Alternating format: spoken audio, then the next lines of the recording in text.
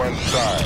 6, 5, 4, 3, 2, 1, 0. All engines running. Commit. Liftoff.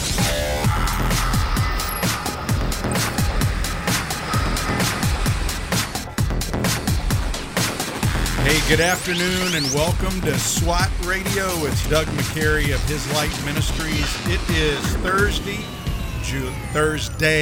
I will say my wife gives me grief because I'm from Mississippi and I say Thursday. But anyway, welcome to His Light SWAT Radio. His Light Ministries is a sponsoring ministry of His Light, and we've been here for almost 7 years now. If you're just tuning in, SWAT stands for Spiritual Warriors Advancing Truth. The format of the program is Monday, Tuesday, and Wednesday. We go through text of Scripture or topics. This summer, we're looking at the whole idea of the kingdom gospel, what that means. And Thursdays are our guest day. Friday is discipleship day, where Brad and David usually talk about the practical applications of what we've discussed Monday through Wednesday. But I'm excited today on this Thursday guest day to have Paul Peebles.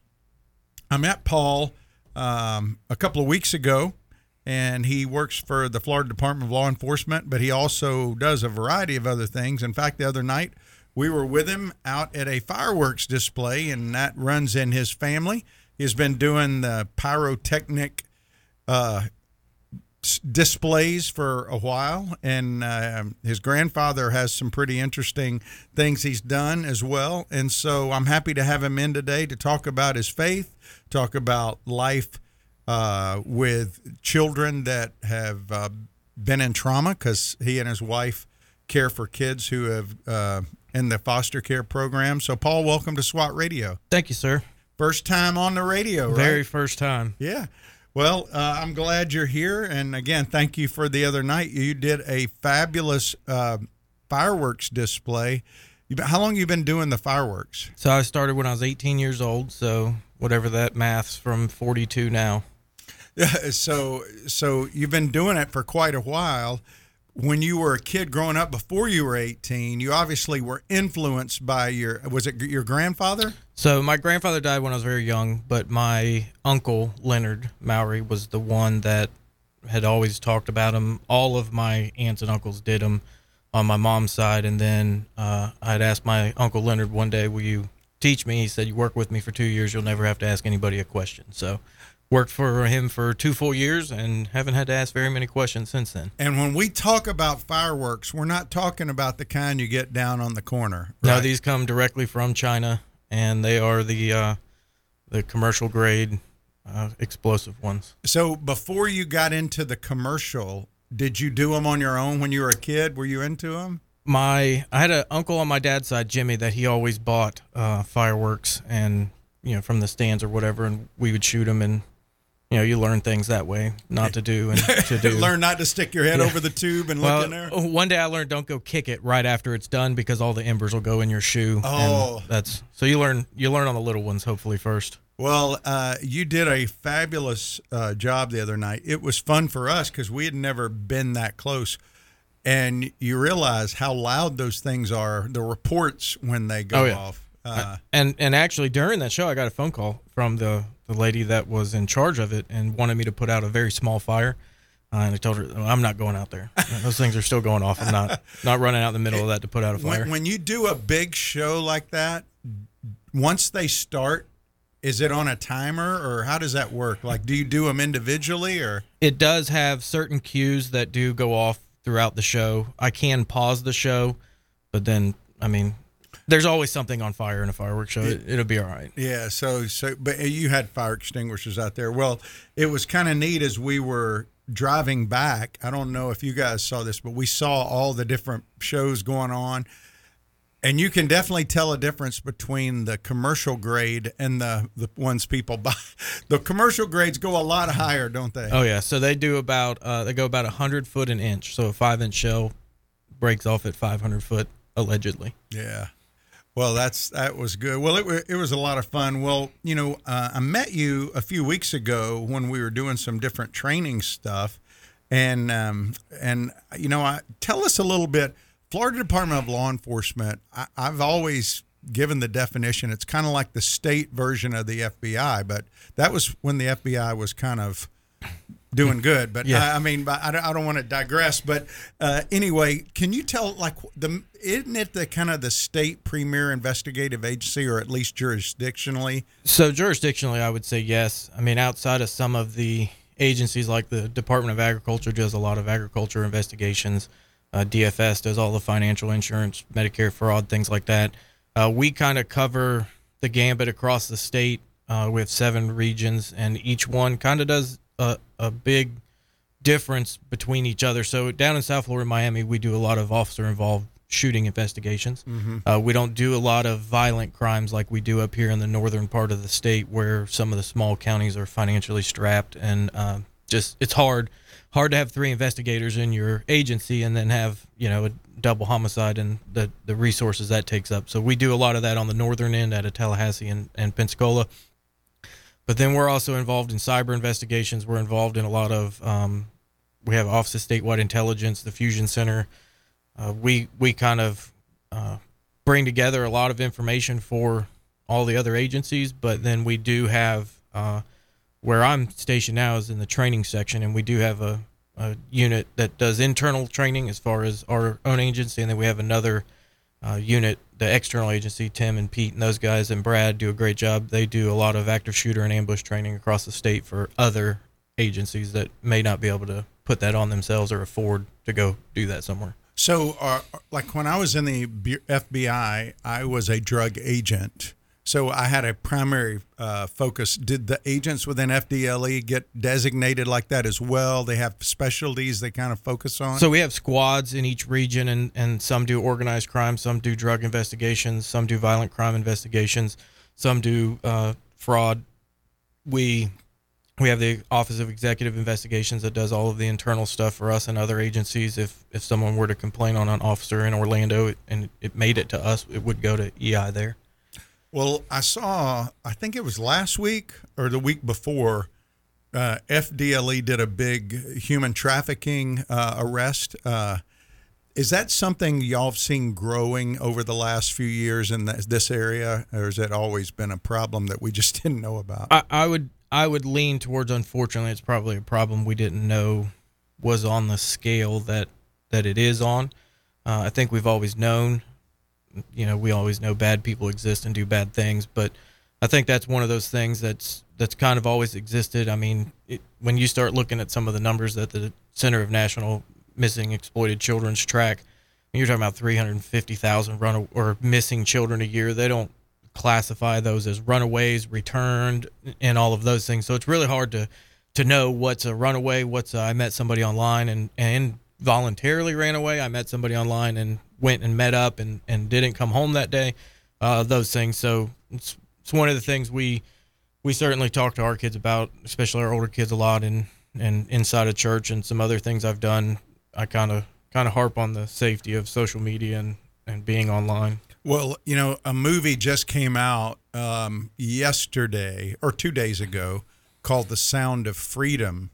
And it was about a guy named Bullard. I think his last name was Bullard, and Jim Caviezel was playing in the movie about rescuing trafficked kids. I know Tim Tebow's foundation is doing a lot with that. Other people are. It's an ongoing problem, and you and your wife have specifically stepped into the foster care program. We'll talk about that in a minute. And we adopted girls who more than likely either would have been at the very best slaves in a factory, at the worst sex slaves somehow. Talk a little bit about that. I remember 20-something years ago when I was an FBI agent, I would read message traffic all the time. Do you still see that stuff of all the stuff going on? Do y'all get that? So for me now, currently, I'm out of a lot of the day-to-day operational stuff outside of some, let's say, dignitary protection stuff I get assigned to. But as far as most everything else, it is trying to stay up on whether it's one of the big disciplines, firearms, driving, defensive tactics, first aid, along with writing new curriculum, creating new curriculum for our people as well as others, We've done a lot with some smaller agencies around us in Tallahassee, but I don't see as much of the day-to-day ongoing data and things like I used to. I gotcha. Well, one of the reasons that I was happy to be able to have you on is in your career field, you've been in law enforcement. We were talking before the program about 14 years, yes, right? Sir. So you've been on the local level as a local and a law enforcement, yep. Also now at the state level. And, the law enforcement community has been under fire for the last 3 years, and it's really impacted morale. It's impacted suicide rate is up in that career field. You're a believer. Tell us, we got a few minutes here before our first break. Tell us, growing up, was faith something always important to you? Was it something that just popped into your life as a result of some kind of crisis, or was it something that was gradual? How did faith become a part of Paul Peebles' life? So I think originally I was lucky enough to have parents and a father that made sure I was in church. That my dad, it was the case. My dad used to always tell me he had a drug problem. Every time the church was open, he was drugged to it. So I was the same way. It was Wednesday night, it was Sunday night, it was Sunday morning. I would say that I became saved at about 9 years old at VBS. But at that point, I think it was just something I always kind of had in my back pocket. It wasn't until years later that I really discovered the importance of it and what it actually meant. I think early on and young, a lot of people get confused on what it's supposed to be. So I think for me, I was trying to live out somebody else's faith and relationship with Jesus Christ and never realized that he existed on this earth and had 12 of the closest friends, and none of them had the same exact relationship. So when I kind of sorted that out and figured that out, I think it was a lot easier to be in a personal relationship as opposed to trying to be in a biblical relationship or what other people were experiencing in their faith. Yeah, well, one of the things we've been talking about this week is the kingdom gospel. And my co-host Brad and I, we were talking just about growing up, how we didn't hear a lot about, quote, the kingdom part of the gospel. We heard about the getting saved part of the gospel. We heard about getting on that train taking you to heaven, but there was not a lot about, okay, I use the analogy a lot of times getting in the Marine Corps. You don't get in the Marine Corps and say, okay, I'm a Marine now, I'm going to do what I want to do. When you get in the Marine Corps, you've given them your life. And that really was the message Jesus put across. But I didn't hear that till later. I didn't really in fact, I'm still understanding a lot of the implications of that today. It's kind of a lifelong process, and I think that's a little bit of what you were hitting at. Well, we got to go to our first break. When we come back, I want to talk a little bit with you more about that part of your journey and how he kind of was able to function in his rightful place as your Lord, what that looked like, and then how that led you to where you are today. Okay? Okay.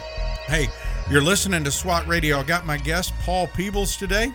Appreciate his wife, Christine, letting him hang out with me because I know they got a couple of things on the agenda, but she was kind enough to let him come in, and enjoyed meeting her the other night. We're going to be right back with more of Paul's story, and I hope you'll stay tuned with us. Stay tuned to SWAT Radio. We'll be right back after the break. This program has the potential to reach millions of men each week. If you'd like to learn how you can support this unique program that is helping men understand the truth about Jesus through God's Word and how to impact their lives and the lives of others, then go to www.swatradio.com. Then click on the donate link to help SWAT Radio pass on the truth for the next generation.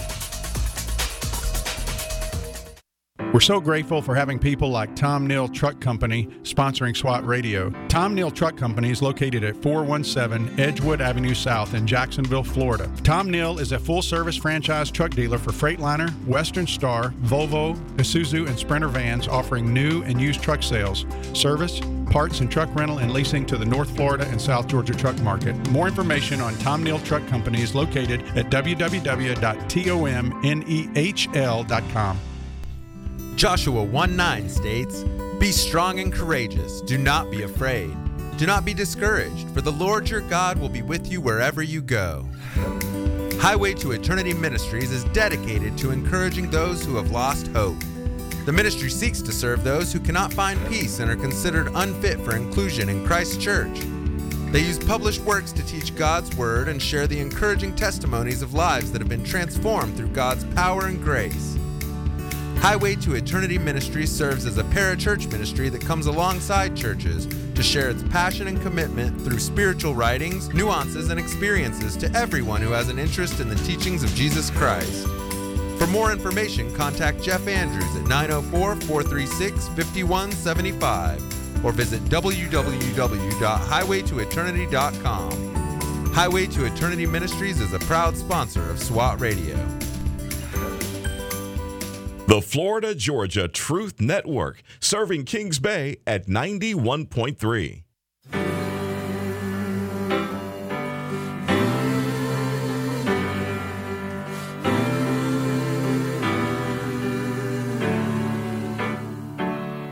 There is good news for the captive, good news for the shame. There is good news for the world who walked away. There is good news for the doubter, the one religion failed, for the good Lord. Hey, welcome back to SWAT Radio. It's Doug McCary of His Light Ministries with my friend Paul Peebles from the Florida Department of Law Enforcement. And hey, I meant to bring this up earlier this week. I wanted to let you guys know that the Signal 34 Foundation is having a charity event here in Jacksonville in support of local law enforcement officers who've been injured in the line of duty. It'll be a dinner with a raffle and a silent auction. It is July 16th.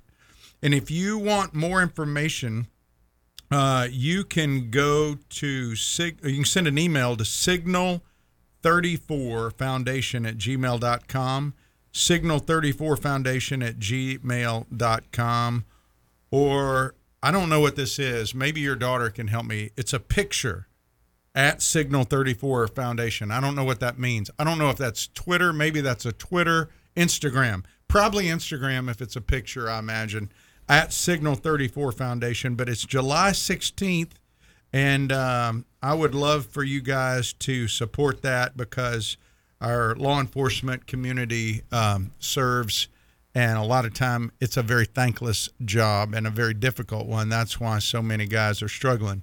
Getting back to your story, Paul, I too came to Christ at a young age, but again, did not really understand what I call today the lordship, the kingdom gospel, the whole idea that it wasn't just about being saved, it was about being part of his kingdom. When did that become a part of your thinking where you realized that you weren't your own, but you really served him? You were here to serve him. Well, I was very fortunate. The church that I grew up in, our pastor, Bill Baggett, was amazing. And where was that? In the Redlands, down in just north of Homestead, which is the Redlands now. Maybe it's a city. It might still be unincorporated. You grew up in Homestead? I did. Grew up in South Florida. Were you there when the big one hit? Oh, very much so. I was 11. Spent a lot of time running around the neighborhoods trying to get food for all the other family that was down there. It was a good time. It was terrible. I didn't realize everything that the fully effect of everything that had happened, other than I was a kid doing kid things just with no power, really. Yeah. I mean, it was a bad one, though. It wasn't until later that I really realized how, devastating it was. I mean, again, I was a kid. I didn't have to deal with insurance claims. I didn't have to deal with insurance companies going bankrupt and having to change the whole process of claiming. Thankfully, the Lord bless us, we didn't lose any family members in it. Obviously, that would have been a little bit more impactful. But yeah, ran around Florida City getting food, bringing it back to the house. It got so bad after a while, I was told no more creamy peanut butter or tuna fish. So then I had to start trying to find other things. Well, so you grew up and you did come to that. Was it like as a teenager? So our youth group, we had a phenomenal youth pastor. Her name was Vicki Anderson, and she took her life and poured into ours. She would come get us from school at lunch and take us to lunch and ask us how we were doing and just talk about life. I think ultimately I knew I was supposed to be doing something. We went on mission trips every summer, church camp every summer. Spent a lot of time in the Bahamas building a Bible training center on Eleuthera. Just knew I was supposed to be doing something, but never really had a specific calling to go and do X, Y, or Z. So in that, I think some of that I just tried to do what other people were doing. And it wasn't until way later after really probably the toughest time in my life, I had to, without getting too much into it, had to turn in a family member for things that they had on their computer. And in that, I realized that what I thought I could never become, I realized that it was just a series of small concessions made in life to get to that point. It's not a you wake up one day and say I'm going to be, an axe murderer. It's a series of concessions you make in your life to get there. From there, a lot of stuff changed. I mean, even TV shows. My oldest is here today. Just harmless TV shows that the dad is either non-existent or just aloof or something. I was like, no, that's not the daddy you have. We're not going to learn that's how a man should act in a household. And even still then, really, to be honest, I knew what I was supposed to be doing, but I didn't really know what to do. Yeah. It wasn't, I always struggled with watching people experience Jesus in a way that I don't think that I had ever done. Simple things, being in church and singing a hymn and somebody raising their hands. That always seemed like a foreign concept to me. Kind of a weird thing. I wasn't ever raised to not do it. It was just one of those things. And after that time, we went to a concert in Tallahassee and saw We Are Messengers. The lead singer, Darren, we were in line.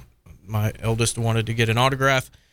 I kind of was over being there. I'd spent the entire time in the concert wondering why God doesn't reach out to me, why we don't have this experiential relationship that I feel wonderful, in these songs.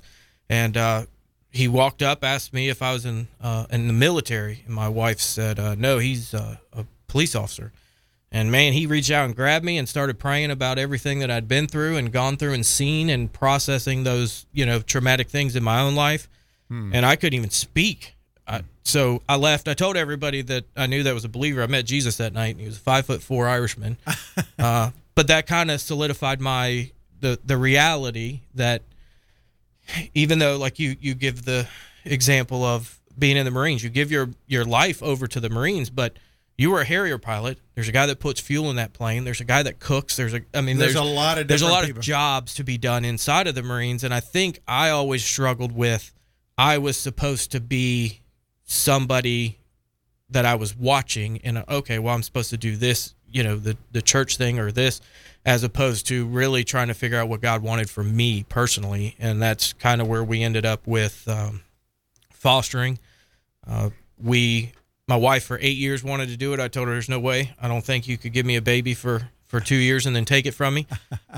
Not without a fight at least. But she prayed for me, and finally God wore me down, and we started that process. And I think my thing was always focused on, I'll say, kind of the nurturing type part of fostering or being a parent. But we talked earlier about kids and trafficking and those things. The statistics for kids in foster care are through the roof as opposed to kids raised in a home with their biological parents.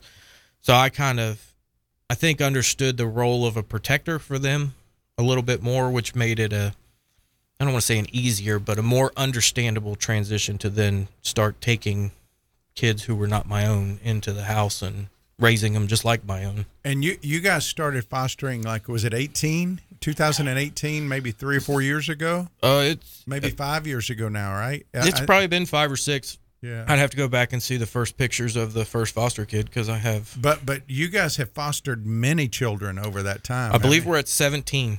17 children, all different children you're building into. Can you talk for a second? We got a couple of minutes before our break, and we can go when we come back from the break. But talk a little bit about the kind of needs you see, as much as you can generally. Like these kids all come. None of them come from a non-broken home, right? I mean, most of the homes are broken that they're coming from. Yeah, and unfortunately, it's not, I'll say the simple broken home where mom and dad get divorced and, you get 2 Christmases and, the whole custody battles and things like that are awful. But this is also there's no telling what level of neglect, abuse, physical, mental, sexual abuse that they come from.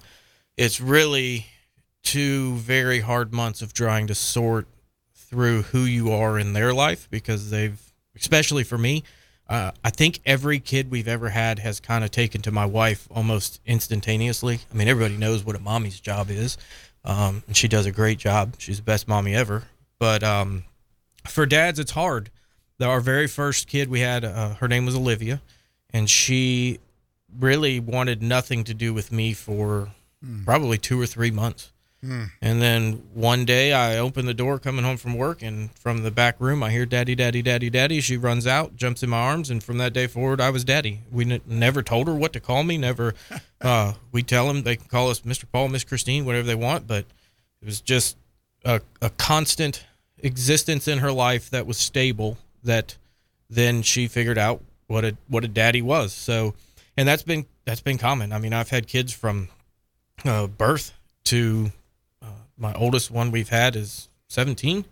So, and it's kind of a 17-year-old. Wow. We have a 17-year-old now, and that's the kind of the constant issue. I think from me to them, my wife would probably say something completely different. Is, I mean, it's hard to explain what a dad is in somebody's life other than, I don't know, he's a guy that goes to work and comes home and does this and does that. Early on, when Santa started giving better presents than me, I was like, we ain't doing this no more. Santa's going to take a back seat to Daddy. Santa can give socks. Daddy's giving toys. Well, the primary role of a father that we've discussed on here is to be the person that points their children to faith. They point their children to Jesus. They protect their children.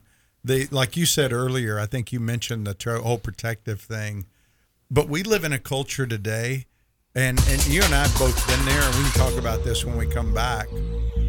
One of the things I've learned from raising my own kids of trauma, and even my own biological children, I think we all have some level of trauma because of sin, right? We just make the bad choices, but you kind of see, wow, was I that stubborn when I was a teenager? Was I that stubborn when I was dealing with stuff? But anyway, we'll be right back. Hey, you're listening to SWAT Radio. I have Paul Peebles, my good friend who's an FDLE agent who also loves Jesus, and we will be back after this break with more from SWAT Radio. Stay tuned.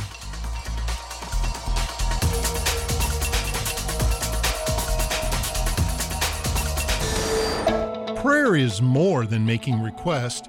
It's also about listening to God. Lonnie Berger, author of Every Man a Warrior. Hearing from God in our quiet time is an important part of making good decisions. For most of us, God speaks through His Word.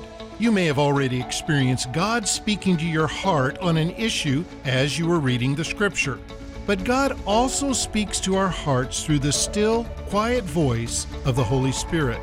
If what you hear lines up with the Scripture, jot down your thoughts and try to get godly counsel from a mature Christian on this decision. If what you heard is from the Lord, it will be confirmed over time. When you pray, remember to praise God, thank Him, and listen to His voice. To learn more, text the letters TWR to 77222. Every Man a Warrior is a ministry of TWR. There's major delays near downtown because of a crash on I-95 northbound between 8th Street and the MLK Parkway, blocking 2 right lanes. Also be aware there's emergency vehicles in Nassau County on I-95 southbound before the Florida Welcome Center. That's closed the off-ramp. Mostly cloudy tonight, low 78. Friday, mostly sunny and hot, high 95. From the Traffic and Weather Center, I'm AJ.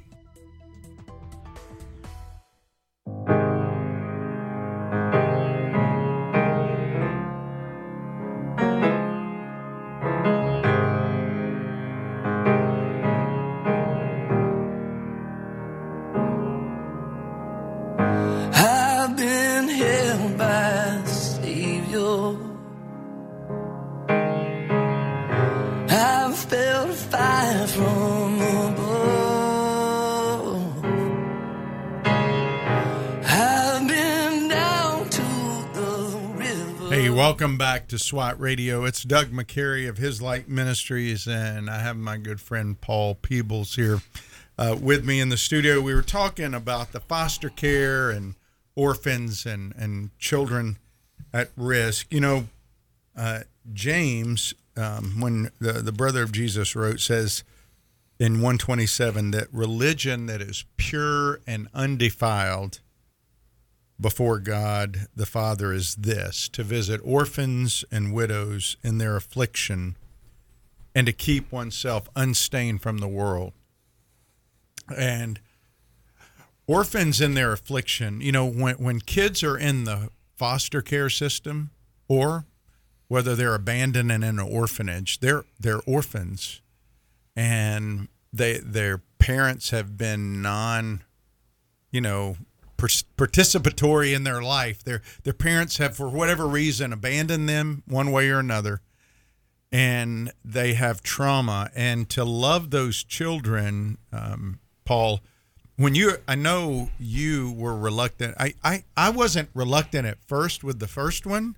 I kind of sense God moving in my wife to do it, to adopt the first one, and then even the second one. But when we got to the third, I was like, okay, I'm done. And it wasn't even that they were that difficult. They weren't even that difficult yet. But then we started adopting some children that were older in life that had issues because they were dealing with people. And then we got Abby and Becca. And God began to work on my heart. Did he do that with you as you have these children? Did he begin to use them in your life the way he used my girls in my life? Well, yes, definitely. Yeah, we had a biological daughter. We raised her, and we thought we were pretty good parents. Yeah. And then we got our first foster kid, and it's nothing alike. They're two completely different things. You can't use any of the things that you would use with your biological kids with foster kids, because there's such a huge connection made from birth to 3 years old that almost is irreplaceable. But in those things, yes, I was the same way as you, and my wife and I have been at different places after we've had 3 different sibling groups of 4. And it seems like after each case comes to its conclusion, whether they get adopted by somebody else, go home, they're reunified, or whatever the outcome, it's like, man, you know what? I kind of feel like this is the end of this. And then a couple days later, the Lord tells you you're not done with this and you're going to keep going. Mm-hmm. And then in that next group of children, you do learn something else about God. Before we really started getting a lot of kids, we went skiing with my dad and stepmom and my daughter, and I told my wife, I said, I don't know what it is, but something in me is telling me that we're not called to be comfortable. I've read from Genesis 1 to the end of Revelation, there's not a lot of comfort in there. However, I do believe God does allow us to be comfortable in life, in retirement and certain things, running your race and doing the things that he wants you to do. But ultimately, That then led to the opportunity to move into a bigger house and take on more children. So we went from having the max we could have was 4 at one time. That was because one was a baby and could be in a crib in our room. But ultimately really 3 to then we started having 6 kids. Mm-hmm. So that was a big jump. So in each case we've learned different things about ourselves. We learned different things about even our oldest daughter who's been the greatest big sister for all of them. So they teach you something about yourself. God teaches you something about them. Mm-hmm. I mean, I've talked with my wife. I know a lot of people, and I would never say that nobody else has done it, but the whole bearing your cross daily thing, yeah. If that's not a foster parent's Bible verse, I'm not sure what is, because that's a all day, every day. You don't really get to take much time off because of the extent of their trauma sometimes. Outside of structure, a lot of that can be revisited in their minds, which is usually a bad result. But I always thought love cured everything, but it's actually structure and then love, where they know what's going to happen and they know. I mean, I have one now that still asks me if I'm coming home when I go to work. I mean, because she's just so used to being disappointed. Well, I find it interesting, that verse that I read about visiting orphans and widows in their affliction. 2 things I want to bring out. The word visit there means to examine closely and care for. Now think about that for a second. It doesn't say visit, to care for and examine closely when they're okay. It says in their affliction. And you've seen it. I've seen it. It's not easy. It's very challenging. And a lot of people don't jump in to foster care or even adopting because, well, I can't do that. They don't know how they can do it. The Greek language is so specific. One of the neat things about that word in the original language, it's passive. And when it's passive, you know what that means? That means you're not the one doing it. Somebody's doing it through you. And that is one of the things that has kept me hopeful and encouraged, is because a lot of times you can look, well, am I making a difference in the life of the child? Are they doing something that I want them to do? And we can get wrapped up in the outcome of what we do rather than the doing itself. And he doesn't say anything about outcome there. No. He just says to care for. What our children, both your foster children or my adopted children, whatever they do with what we do with them is between them and God. And that's a really hard thing, isn't it, sometimes to remember? Oh, I've beat my head against the wall trying to change children, but it's not possible. But it's funny because in the infliction, their affliction is their healing. Mm-hmm. There is no getting better until you get to that point that whatever it is, whether it's abandonment issues or if they are struggling with some mental illness or whatever it is, you can't take the sunny, happy kid that's happy right now, but then spends the next 3 hours in their room crying and you didn't know about it. You've got to be in there in those parts. And I can assure you, I have had a lot of conversations in their affliction that I did not want to have. They are not comfortable conversations. Unfortunately, they have to be had. I've had kids and I've told them, I said, listen, you're believing things in your head right now. They are lies. Satan wants them to stay in the dark because that's where they can live. If they come out in the light, we can both talk about it and we can find out that it's actually a lie and it's not the truth. And then I'll give you the truth. Yeah. You talk about, the way it's worded, that it's not us doing it. I've been told by a lot of people, man, you're a great person. Yeah. Man, I could never do what you do. Yeah, I've been told I'm going to earn wings in heaven and all these crowns. And I'm going to be honest, to everybody, I am a dude, not even a great one. I am okay at what I do. Outside of Jesus' help, I wouldn't be able to do this just like anybody else. Yeah. Well, it's interesting that it adds this little phrase on at the end of that after that sentence, it says to keep oneself unstained from the world. And it's talking about there, the world is the society without God, right? It's, in other words, I think it's interesting that it puts that there, almost as if he's anticipating discouragement as you do those things, because you see and experience a lot of frustration in trying to do that, don't you? I have argued and advocated many times and either have not gotten responses from case managers or been told basically, no, what you're seeing on a daily basis definitely isn't happening, even though they've never actually technically met the children. I've had courtesy case managers and guardian ad litems advocate for the same thing, and the case manager just doesn't listen.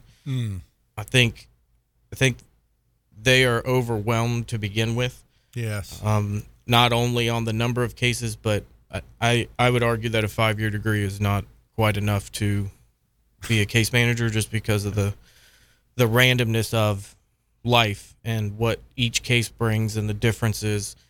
So I definitely give them their credit, but at times there's something to be said about a parent that lives with a kid every day for 2 years. Well, yeah, you witness things there and see things, and it's easy for people outside of that to make assessments or judgments who aren't even in there, right? I mean, and so we'll pick up on that when we come back. If again, I wanted to let you know about the Signal 34 Foundation. They're having a fundraiser on July 16th, and you can just go to Facebook, social media, or Instagram and put in Signal 34 Foundation and find out more about that dinner and silent auction to help families of law enforcement officers who have been wounded or injured or killed in the line of duty. Hey, we'll be right back with our last segment on SWAT Radio. Stay tuned. If you'd like to contact SWAT Radio, the toll-free number is 1-844-777-7928. That's 844-777-7928 or 844-777-SWAT. You can also listen to this program through the WTRJ The Truth app from the App Store or over the internet by accessing www.swatradio.com. We'll be back shortly for further discussion and to take your calls. SWAT Radio is underwritten in part by The Guardian Group. You know Brad Sykes as co-host of SWAT Radio. While Brad is committed to making disciples both on and off the air, his ministry extends into the marketplace as a licensed real estate agent with Keller Williams Southside. Brad and his wife Vicki are real estate agents in Northeast Florida. They are the founding partners of The Guardian Group. They help people buy, sell, and invest in real estate with offices near Butler and Southside Boulevards. 904-580-7255. That's 904-480-7255. And online at GuardianGroupJax.com. That's GuardianGroupJax.com. The Guardian Group, happy to bring you SWAT Radio on The Truth. The Florida Georgia Truth Network, on the air in Fernandina Beach at 91.3.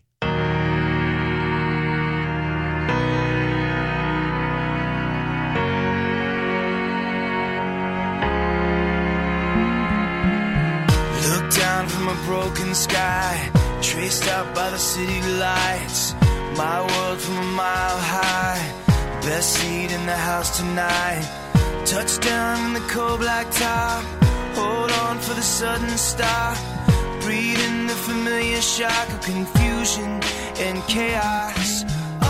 Hey, welcome back to SWAT Radio. That was Brandon Heath with Give Me Your Eyes. Boy, what if we could have the eyes of Jesus to really see the things going on around us? You know, in the biblical times, like during the culture where Jesus walked,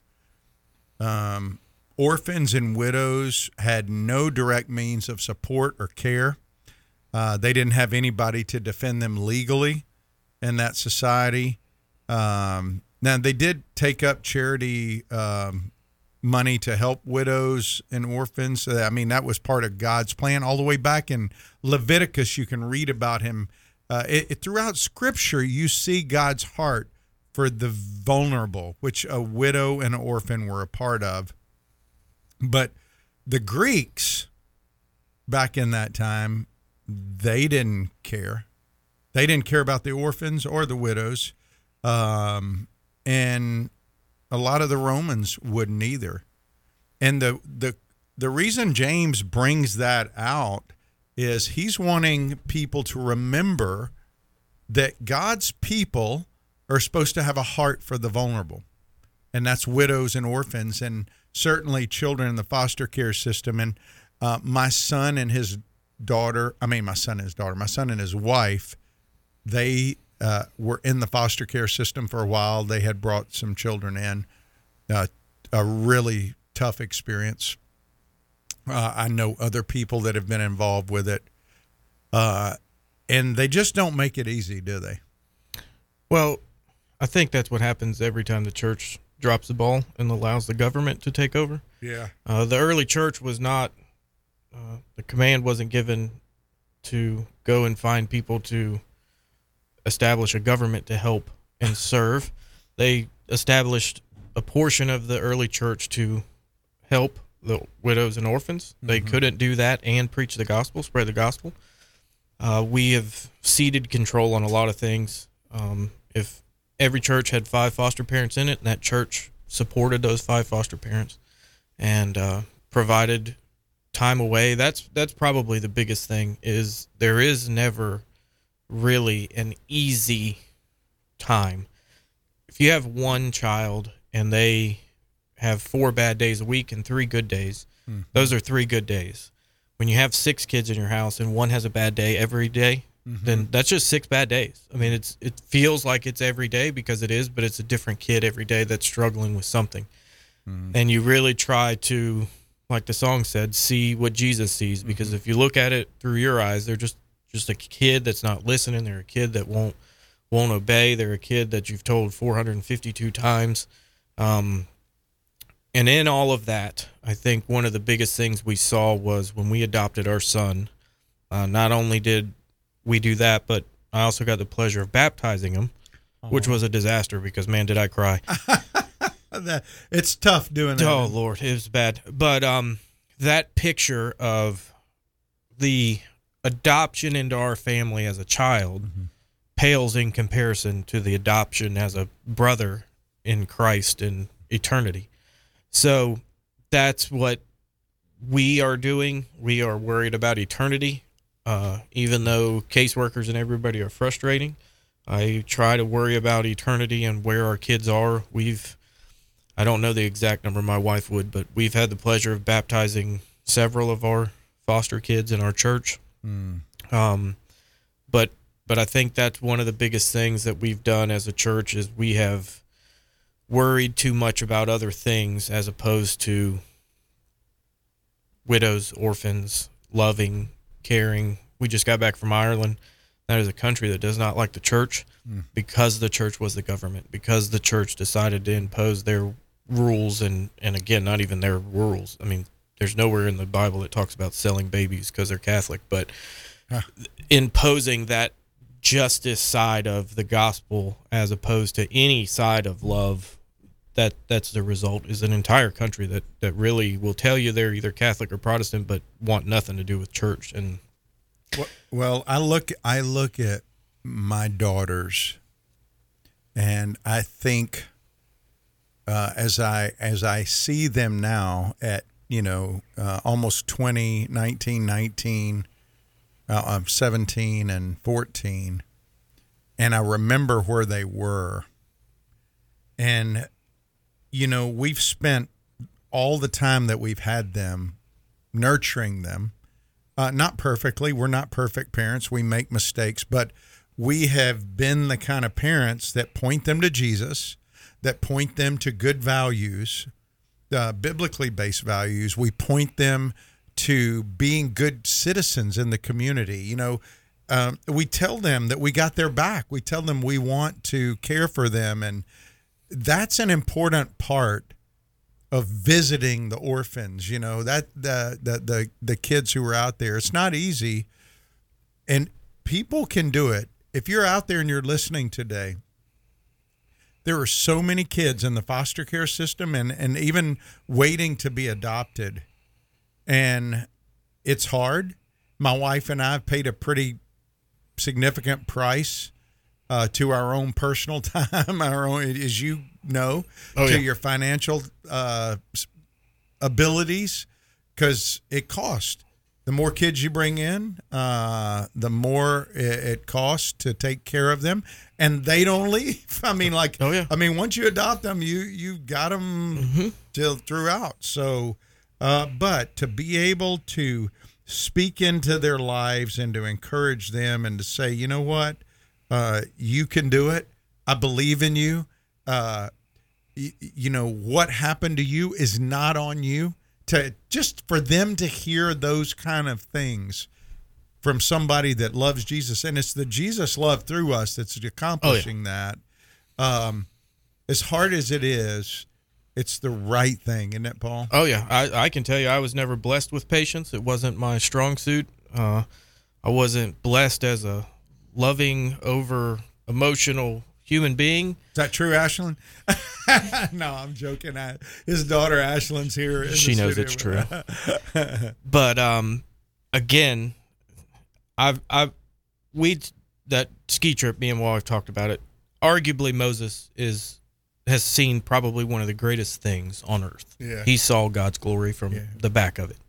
We had to climb a mountain and hide in a crack to get to see that. Yeah. There was not, hey, I'm going to come to where you are, and I'm going to show you this thing. Moses had to put his side into it. So that's what we do. The more work we put into it, to be honest, we see more of God's glory that we never thought we would see. But in that, it is also the most frustrating, terrifyingly beautiful blessing that we've ever had. We miss it a lot, like you said, day to day. I mean, you don't notice a kid grows an inch over the next 3 months, but the person that leaves on January and comes back in December and is like, what? This kid's gotten so much bigger. That's kind of the blessing we get, is somebody who's seen him, met him in January or doesn't see him every day, comes back and they're like, man, your kids listen, your kids use their manners. They've come so far. And unfortunately we miss some of that sometimes just being there every day. But outside of anything that we would ever have gotten from it, the biggest prayer we have is every kid that we've ever had at some point remembers what we told them. They go to church with us. We were told early on that, well, if they don't want to go to church, then you can't make them. I said, cool, then the case manager's going to have to come pick them up every Sunday and Wednesday, because that's where we'll be. So the hope is they remember all that and find Jesus and live out their life to his potential. Well, are you now? I know at one time y'all were associated with an organization called One More Child. Do y'all still go through them, or? So that's who we're licensed through. Yeah, all right. They're over in Tallahassee, right? They have one in Jacksonville, Tallahassee, Lakeland, Pensacola, and they're a Christian-based organization. They right? are. Okay, so that's onemorechild.org. You spell out one, O-N-E, more, M-O-R-E, child.org. If you're interested in fostering, go to their website and listen. If you don't foster, maybe you're like Paul was saying earlier, there's a lot of different ways that you can contribute. One way is maybe to give money to help other people deal with it, because organizations like that need funding. Also, people that foster need help sometimes to be able to do it, and so to adopt. And so onemorechild.org is a great organization you can get in touch with if you have more questions about fostering. And you can certainly email me at doug@swatradio.com. and I'll be happy to either forward a question on to Paul and let him reach out to you if you want to talk about the whole fostering. My wife and I have not fostered. We just adopted. So, but my son has, and so I have gotten a little familiar with some of it. And Paul, as we go out today, we got just a couple of minutes left. Let me go back to being a FDLE guy working in the law enforcement field. I realize you're not doing a lot of the operational, but you still do stuff. You see stuff. How can we pray for the people serving at the FDLE? Because you see police officers out here every day. You may see an FDLE agent, and you don't even know he's an FDLE guy. So you guys are kind of back there in a way like we were in the FBI. Nobody necessarily knew you were, and you didn't want them to a lot of times. But how can we pray for you guys? I think always the first thing is general safety of everything. Obviously, with a lot of it being investigative, it's after the fact of certain things. But safety, obviously, I'll throw in the session plug. You can pray while the House and Senate are in session. That's generally when budgets get sorted out and those things. And obviously, it's a tough thing to do what we do sometimes at what we do it for. So yeah. Well, I just want to thank you for coming in, and we will pray. Please lift up Paul and his family. As I said, they will be traveling. Pray for him and his wife, Christine, and their children as they kind of go on some of these summer trips to Christian camps and other things. And Paul, I appreciate you being in today. Thanks for being my guest. Thanks, bud. And thanks for your service as an FDLE guy. Love you, Christine. Hey, I love you too, Lori. I had to tell my wife I love her too. She might be listening. Anyway, she knows I do. Hey, thanks for listening. Tomorrow you got Brad and David. I'll be back on Monday. We're continuing to look at the Kingdom Gospel Part 4.